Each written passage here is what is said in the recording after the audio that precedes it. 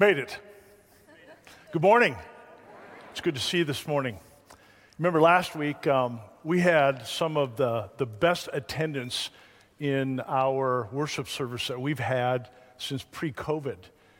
And you remember, and what did I do? I started preaching on generosity. So thanks for coming back. I want to share with you this morning, I'm really excited about this message that God has this morning, and my prayer is that you would just take a hold of it and you would realize that God is able. I want you to know before we begin, I believe with all of my heart that somewhere in Wichita, it may be a man, it may be a woman, it may be a grandma, a grandpa, it may be a teacher, it may be who knows what. But I really believe that there's an individual who are on their knees right now, and they're praying this prayer before God.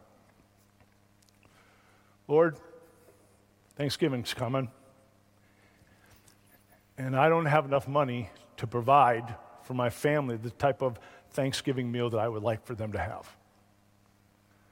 And so I'm just coming to you and I'm praying and I'm asking, would you provide? Would you just provide a way? I'm asking this in Jesus' name, amen. Would you agree with me that God does his best work through his people? And would you also agree with me that you and I have a chance to be the answer to somebody's prayer? Now, I know you probably know this statistic, so I'm not going to share something with you don't know, but the United States is the wealthiest country in all of the world. Did you know that? Number 2 is China. And number 3, a distant third, is Japan.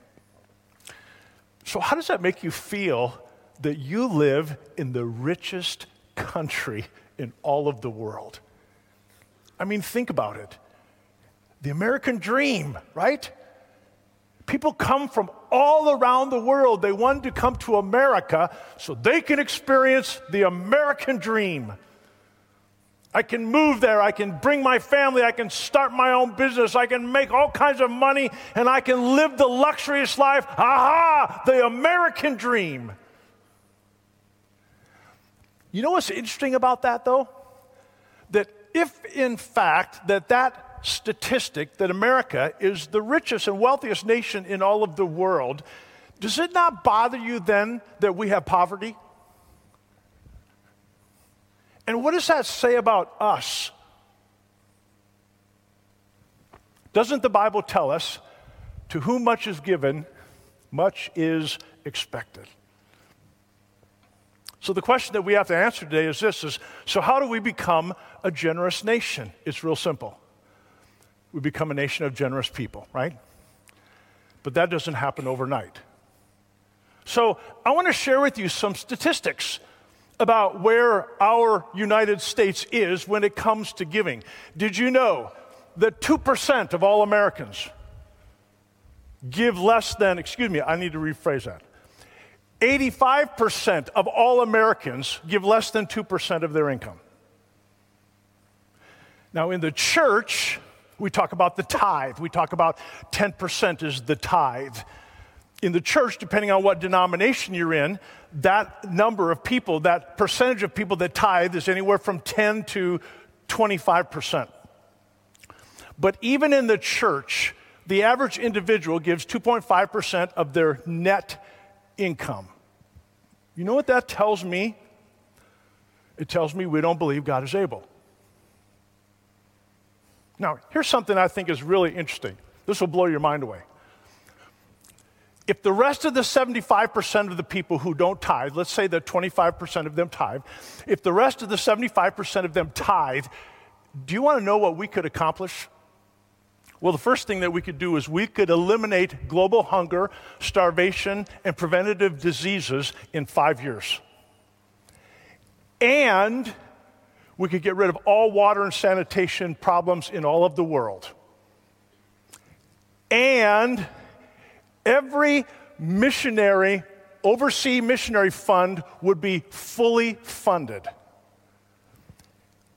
And we'd have $100 billion left over every year. Wow. So, generosity is not easy. But if we're going to be generous, I think that the thing we need to remember is that there has to be a starting point. You have to start somewhere, and you can start small, but that's not the direction I'm going.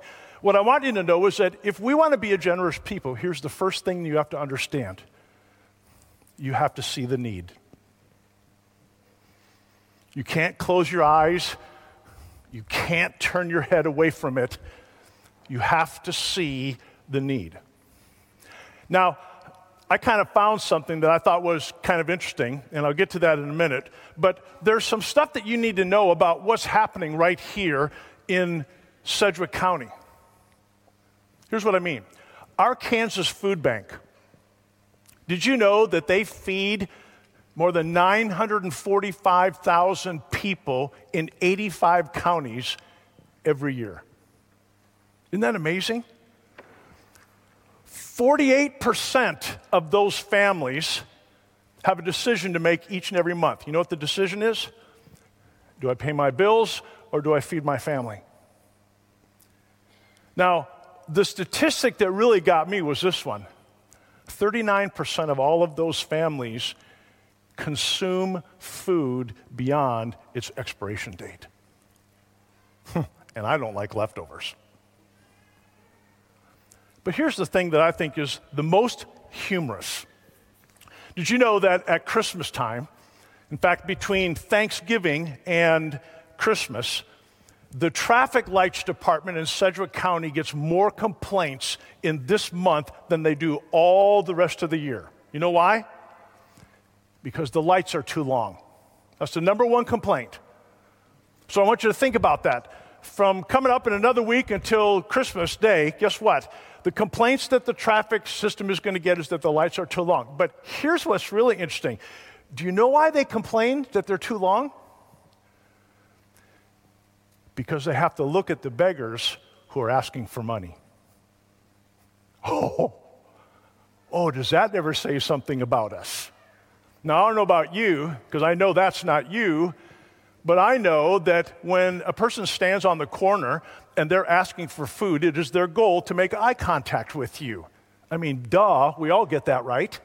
I mean, think about it. Whenever you watch TV and the animal shelter needs money, what do they put on the screen? They put on the things that are going to tug at your heart, right? Or the same thing that if St. Jude Hospital or whatever, they put on the things that are going to tug on your heart. And that's why at those corners, those individuals, they want to catch your eye because they want you to see them. But you know what we've learned is we've learned that we turn our head.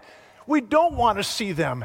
And what happens is that we miss out on the very starting point of what it means to be generous. You have to see the need. And so I'm going to encourage you during this next 4 or 5 weeks, when you're standing when you're sitting at a stoplight that you're thinking is too long, number one, don't call the traffic department. But if you see somebody who needs some help, give them a couple bucks.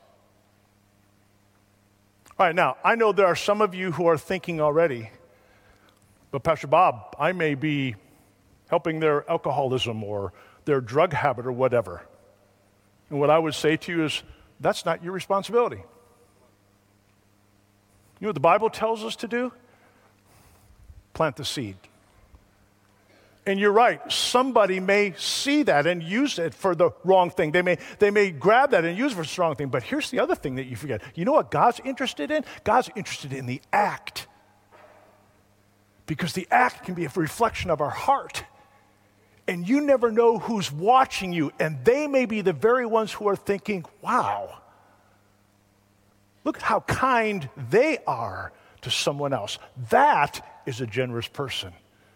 And remember, generosity is what makes us look like Jesus. Stand with me out of respect for God's word. And I want to read from 1 Kings chapter 17. I'm going to read from verses 7 through 16. Listen to this very familiar story. Sometime later, the brook dried up because there had been no rain in the land. Then the word of the Lord came to him. He's talking about Elijah here. Go at once to Zarephath in the region of Sidon and stay there. I have directed a widow there to supply you with food." So he went to Zarephath. When he came to the town gate, a widow was there gathering sticks. He called to her and asked, "Would you bring me a little water in a jar so that I might have a drink?" As she was going to get it, he called, "And bring me, please, a piece of bread." "As surely as the Lord your God lives," she replied, "I don't have any bread, only a handful of flour in a jar and a little olive oil in a jug. I am gathering a few sticks to take home and make a meal for myself and my son that we may eat it and then die." Elijah said to her, "Don't be afraid. Go home and do as you have said. But first, make a small loaf of bread for me from what you have and bring it to me, and then make something for yourself and your son. For this is what the Lord, the God of Israel, says. The jar of flour will not be used up, and the jug of oil will not run dry until the day the Lord sends rain on the land." She went away and did as Elijah had told her. So there was food every day for Elijah and for the woman and her family. For the jar of flour was not used up, and the jug of oil did not run dry, in keeping with the word of the Lord spoken by Elijah. This is God's word for God's people. Let's pray together. Father, just as you've given to me, expecting nothing in return, help me now to give to others with a heart filled with joy. And it's in Jesus' name I pray. Amen. You may be seated.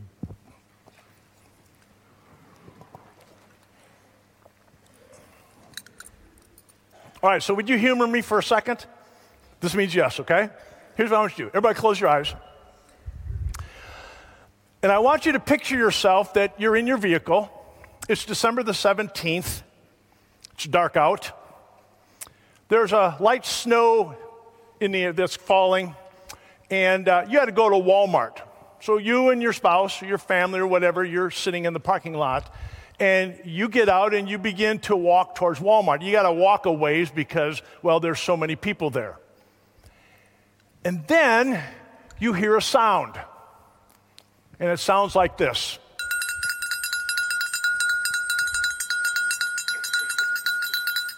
Okay, you can open your eyes now. So I want to ask you something. You know exactly what I'm talking about, don't you? It happens all the time at Christmas time. And when you hear that sound ringing, the first thing you do is you start looking where it's coming from. And sure enough, there's a man dressed in a red suit with a white beard. And right next to him is what? A red kettle. What's he doing? He's collecting money so that they can help provide meals for people at Christmas. That's what they're doing. Now, I don't want you to answer this question for me, but how many of you, when you hear this at Christmas time, get annoyed? How many of you pick the farthest door from the red kettle to go in and come out? And doesn't it just kind of cut you to the core when you walk by real fast and somebody says to you, knowing that you haven't given anything, "God bless you, have a Merry Christmas." Right? I guess I'm the only one that happens to, right? Back in the late 1800s, there was a gentleman by the name of Captain Joseph McPhee. And while he was laying in bed one day, the Lord put on his heart that he was supposed to feed 1,000 people at Christmas time. He lived in the Bay Area. And so his job was to find 1,000 people in San Francisco that could not and would not have a Christmas meal, and he was to feed them. So he was trying to figure out, how do I go about doing this? Then he remembered his days of being a sailor. And what he remembered is that in England, they would put a big kettle on the pier. And when the people would come and go, they would throw money in there, and that money was all meant for those who were less fortunate, who were poor.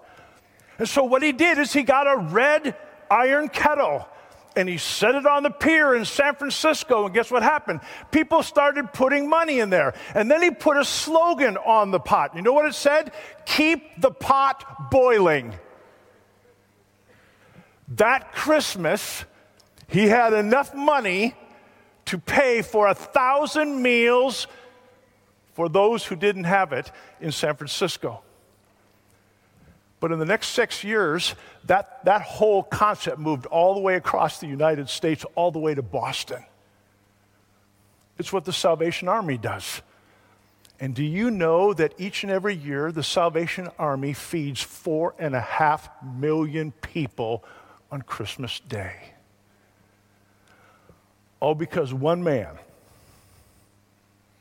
realized that he served a God who was able. And he was able to do something immeasurably more than what this man could think or imagine. So in our story, Elijah had just gone to the king and he told the king that there wasn't going to be there wasn't going to be rain on the land for a long time until he came back and said, and in those days and in Israel, water's everything. If you don't have water, you die. And so Elijah, who's not very popular with the king right now, what does he do? He listens to the Lord, and the Lord says, Elijah, I want you to go to the Cherith Brook, and I want you to stay. And here's the most important word in that verse: there. You got to stay there. You know why? Because there is where God is going to supply all of his needs. There is where obedience is. And as long as you stay there, you're going to have water from the brook, and I'm going to command the ravens to bring you food. So Elijah, as long as you stay there, you're going to be okay. You know what's interesting, though, is you know what the word cherith means? To cut away. So that means Elijah knew that when he was going to the cutaway brook, God had some pruning to do in his life. If you look in chapter 18, you can see that this whole story took place about 2 years. 2 years Elijah had to rely completely on God to supply his food and his water. Now in our story, the Bible tells us that the brook is getting dry. And Elijah has to be thinking, where am I going to continue to get water? Where am I going to get my food from? And then the word of the Lord comes to Elijah and he says, Elijah, I want you to go to Zarephath. That's a Gentile city. And when you go there, you're going to meet a widow. And when you meet that widow, I'm going to use her to supply all your needs. So there's two things that we need to understand. And you will experience this in life. And here's what I mean by that. Number one, God is known to make things uncomfortable in your life in one area to get you to move into the area of being in his perfect will.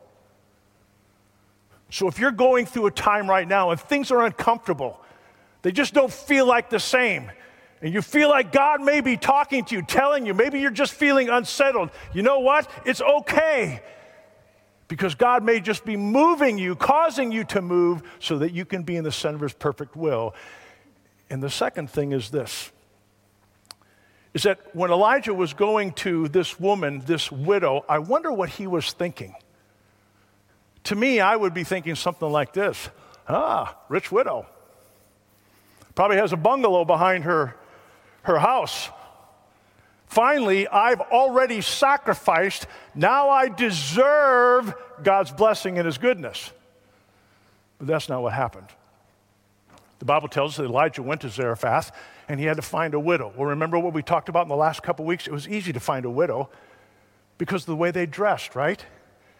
The way they dressed, they had little means of making money. And so when they dressed, you knew that they were a widow because they were very poor. But there's something else that this widow did in this story that you have to pick up on, and that is this. In those days, they used coals to bake. What's she doing? She's gathering sticks so she can start a fire. Oh, this is one poor widow.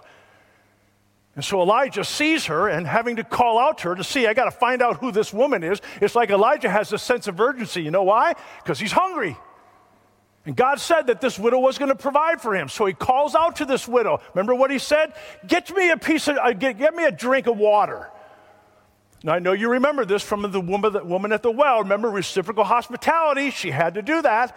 So she goes and gets him a drink of water, and then he says, and by the way, can you get me a piece of bread too? And now the widow turns to face him, and let's pick up the story and see what happens here. As surely as the Lord your God lives, she replied, I don't have any bread. Only a handful of flour in a jar and a little olive oil in a jug. I'm gathering a few sticks to take home and make a meal for myself and my son that we may eat it and die. Now, the question that I want you to ask is this: how do we know that Elijah knew that that was the woman that God had already chosen? And the answer is in that very first line. As surely as the Lord your God lives. Remember, the Jews always used to pray the prayer in the morning, Hear, O Israel, the Lord our God, the Lord is one. When the widow uses that word, the Lord your God lives, that's the name of Jehovah.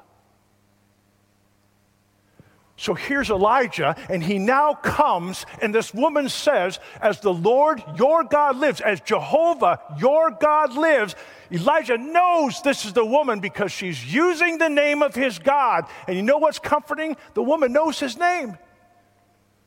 Now watch. Elijah said to her, don't be afraid. Go home and do as you have said, but first make a small loaf of bread for me. I want you to pick up on that. There's something very important here. Before she takes care of herself, God says, you take care of my servant. It's almost like God now is testing the widow. You want to believe in God? You want to trust in God? When you find yourself in a situation that you never thought you'd find yourself, and now you have the opportunity to trust him or not, you have a decision to make. And so does she. Look what happens here. Go home and do as you have said, but first make a small loaf of bread for me from what you have and bring it to me, and then make something for yourself and your son. For this is what the Lord, the God of Israel, says. The jar of flour will not be used up, and the jug of oil will not run dry until the day the Lord sends rain on the land. She had a choice. Do I believe this Israelite, this man of God? Do I believe him? Or do I just go and make something for me and then we die? What would you do? Would you trust God? Would you believe, even when there's no evidence for you to believe, that he will do what he says he's going to do? Take a look at this. Bring the whole tithe into the storehouse, that there may be food in my house. Test me in this, says the Lord Almighty, and see if I will not throw open the floodgates of heaven and pour out so much blessing that there will not be room enough to store it. God loves us so much that sometimes he will put you in situations where you are forced to make a choice. Sometimes you will find yourself in a place because of circumstances where God's going to say, since you won't choose to step out in faith, I'm going to make you step out in faith, but I'm doing it not to punish you, but to prove to you your God is able. Look at something here. Generosity is not about what is in your pocket, it's about what's in your heart. You are a very generous people. You are a very generous people, and I thank you so much for that. Did you know that we have been doing this Thanksgiving giveaway since before 1983? We started with a little, and now we're going to feed, hopefully, some 2,500 families. See how God has entrusted us with a little, and now he's giving us a lot. And you know what? This year, when we didn't think we were going to have any turkeys, what did God do? God came through. And what did he tell in Central Community? He continues to tell us this. See, even when there's no turkeys, I am able. And God provided us with everything we have. And I also want you to know this. Thank you, Central Community, because all the hams are paid for. Isn't that awesome? But I also want you to know that over the years, we have fed almost 100,000 3,000 people. Isn't that amazing? All right, now, it doesn't stop there. A few years ago, we started a campaign called Write the Vision. Some of you are part of that. Some of you are new and you don't know anything about it. You're going to find out something about it. Anyway, what we did is we put together a vision or a plan of what we want the 60-some acres to look like. But to begin that plan, we started by that we were going to build a chapel. Why did you build a chapel? Well, sometimes this room is too big for weddings and funerals because the average wedding or funeral is somewhere around 200, and this place is too big for that. And so what we did is we stepped out in faith, and we built that chapel. And I want to tell you, when the money all came in that we had raised, we were short a few $1,000,000. And you know what happened? We voted to go ahead in faith, to step out in faith and build the chapel, believing that God would take care of it. As of last week, at the end of October, that chapel is completely paid for. Isn't that awesome? That's the goodness of our God. Now, that chapel is used all the time. And I don't know if you remember this, but one of the sayings that we said was this: if one life was transformed, it would be worth it, right? Since we've had that chapel, I'm sure glad we didn't know COVID was coming, because that would have probably, I'm not sure I want to do that, but we did. And you know what? During that COVID series, or during that season, our giving didn't go down, it went up. Since that time, we have done 55 whatever weddings, and we have done almost 100 funerals, or celebrations of life, as we like to call them, in that chapel.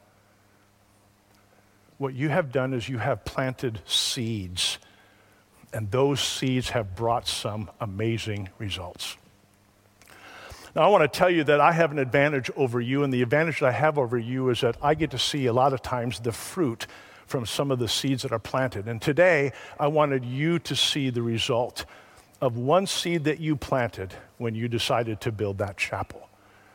I want you to watch this video, and I want you to listen very carefully to how God used what you did to change somebody's life. Watch this. Well, good morning, Central Community Church, and I want to introduce you to somebody, one of my favorite people here at Central, and this is Tori.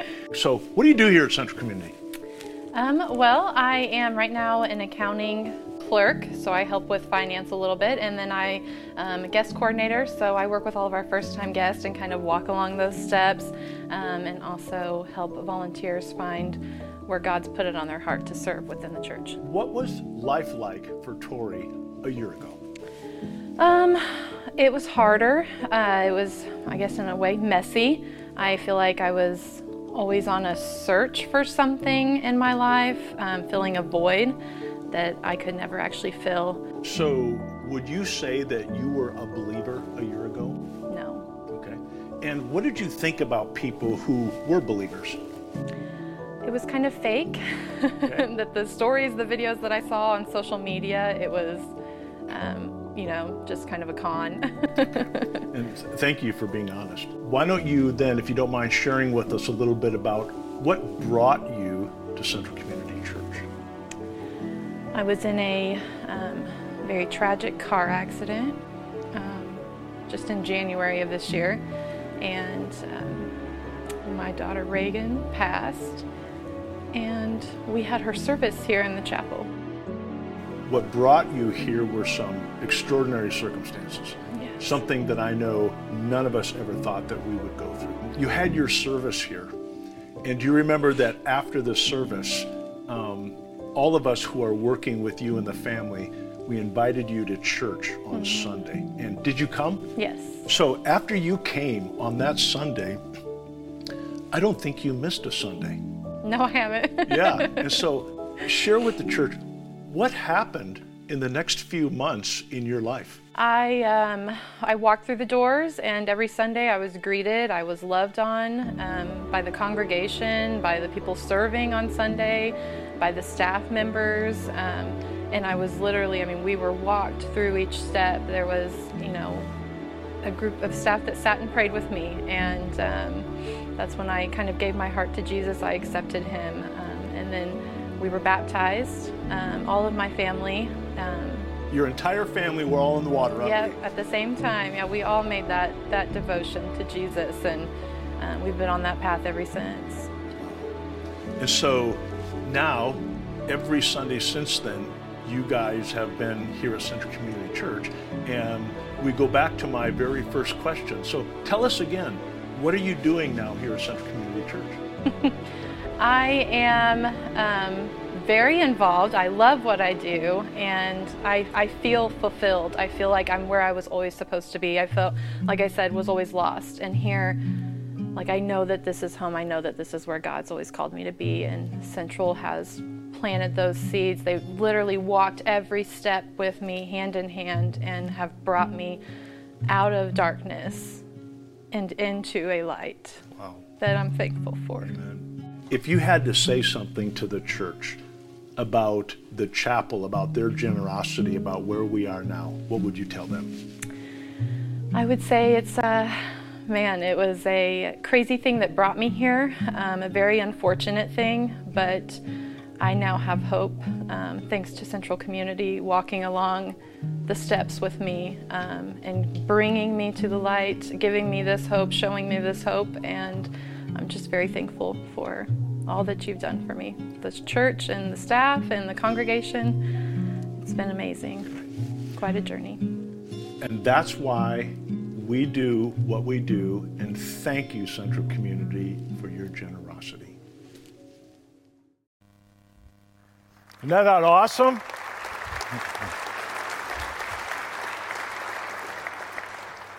Little Reagan, little girl, was just 6 years old when the Lord called her home.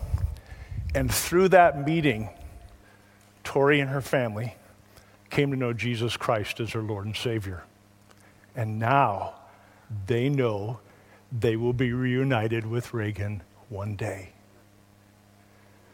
That's because Central Community, you stepped out in faith and you gave. And 4 lives, and who knows how many more, are being transformed for the kingdom of God. That's what we're about. Amen? Amen. Now, one of the things I want you to remember in life, and I'm going to wrap this up now, is that in life you're either moving towards your treasure or you're moving away from your treasure. So I want you to think about that. Are you moving towards your treasure right now, or are you moving away from your treasure? Well, maybe you need to understand a little bit more about what your treasure is, okay? The Bible tells us that there are 2 things that are eternal. One of them is the souls of people, and the second thing is the Word of God. Here's what I want you to hear. Anytime you invest, anytime you become generous in those areas, investing in people's lives, investing in getting the Word of God out to others, you are moving towards your treasure because you are sending your treasure ahead to the kingdom of heaven. This coming week, we're not just going to feed individuals. We're not just going to meet a physical need, we're also going to meet a spiritual need. Because what we're going to do is that as they come through in those lines, they're going to see all of you. They're going to see little Jesus Christs walking around. And as they watch you, and then as they see you meet a physical need when they come around the corner, there's going to be an opportunity for them for prayer. And not only that is we're going to give them God's Word. Why? Because when we meet a physical need, God opens the doors for us to meet spiritual needs. So here's what I want you to remember, and here's what I want you to think about. So as you can see, we still have some bags left over. We need some more helpers in the parking lot, prayer warriors and things like that for this Saturday. All you need to do is go to the guest services, sign up. You just need to be here at 6:30. And then allow God to use you in some pretty amazing ways. I promise you'll probably be done by 10:30 or whatever. It may even be sooner than that. But when you come at 6:30, I want you to be prepared for what you're going to see. You're going to see our entire parking lot packed packed with cars. You're going to see a line that's going to go, cars that's going to go all the way down to West Street and then beyond, of people that God is sending here so that you and I can be an answer to their prayers. Now, we're about to take an offering, and this is our Dollar Club Sunday. And all the money that we raise is going to what we do between Thanksgiving and Christmas. And I want to remind you about what those are again. Number one, we have the Thanksgiving giveaway coming up this Saturday. Number two, remember, we're getting ready to cook cookies for our prisoners in the prisons. We haven't been able to recently go to the prisons and hand them out, but we're kind of believing that this year we might be able to do that. I remember the first time I went that, and I handed a bag of cookies to an inmate through the bars. The tears started coming down his cheek. You know why? Because he lived a hopeless life. And during Christmas time, when he had no family or anybody who wanted to even remember him, somebody remembered him by giving him a gift of cookies. We're going to have a huge party for the foster families here in Wichita.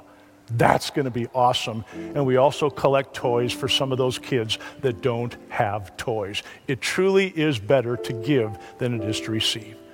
And so as our ushers come forward right now, they're going to come forward with their blue buckets, and I'm just going to ask you, please don't give just $1. It's not about the amount, but whatever the Lord puts on your heart to give, and all of that is going to go towards what we do in this next month. I want to remind you of something here, and I want you to see this on the screen here. Generosity doesn't originate with our ability, it originates with God's. Look at what the scripture verse says in 2 Corinthians. And God is able to bless you abundantly, so then all things at all times, having all that you need, you will abound in every good work. We will give without fear and with confidence when our hearts and our minds are convinced that God is able. Let's pray. Heavenly Father, I thank you for this opportunity that we have to give of what you have entrusted us with. I pray, Lord God, that we would be reminded that you're not concerned about the amount, but what you are concerned about is what's in our heart. We're simply stewards of everything we have, and now we have an opportunity to partner with you in ministry and be Jesus to those who are less fortunate. I pray, Lord God, that we would remember, as you have said in your word, that when we do the littlest thing, we are doing it for you. And so, God, take our gift, multiply it 30, 60, and 100-fold, and use it so that others might come to know you as our Lord and Savior, Jesus Christ. And it's in Jesus' name that I pray, and all God's people said, amen. Okay, before you go, I want to give you the blessing, but one other thing.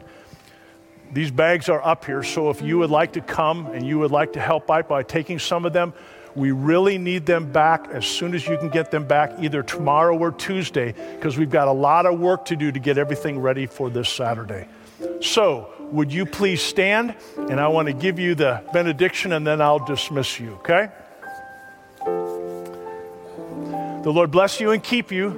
The Lord make his face shine upon you, be gracious unto you. The Lord lift up his countenance upon you and give you his peace. God bless you. Have a great week. We'll see you Saturday.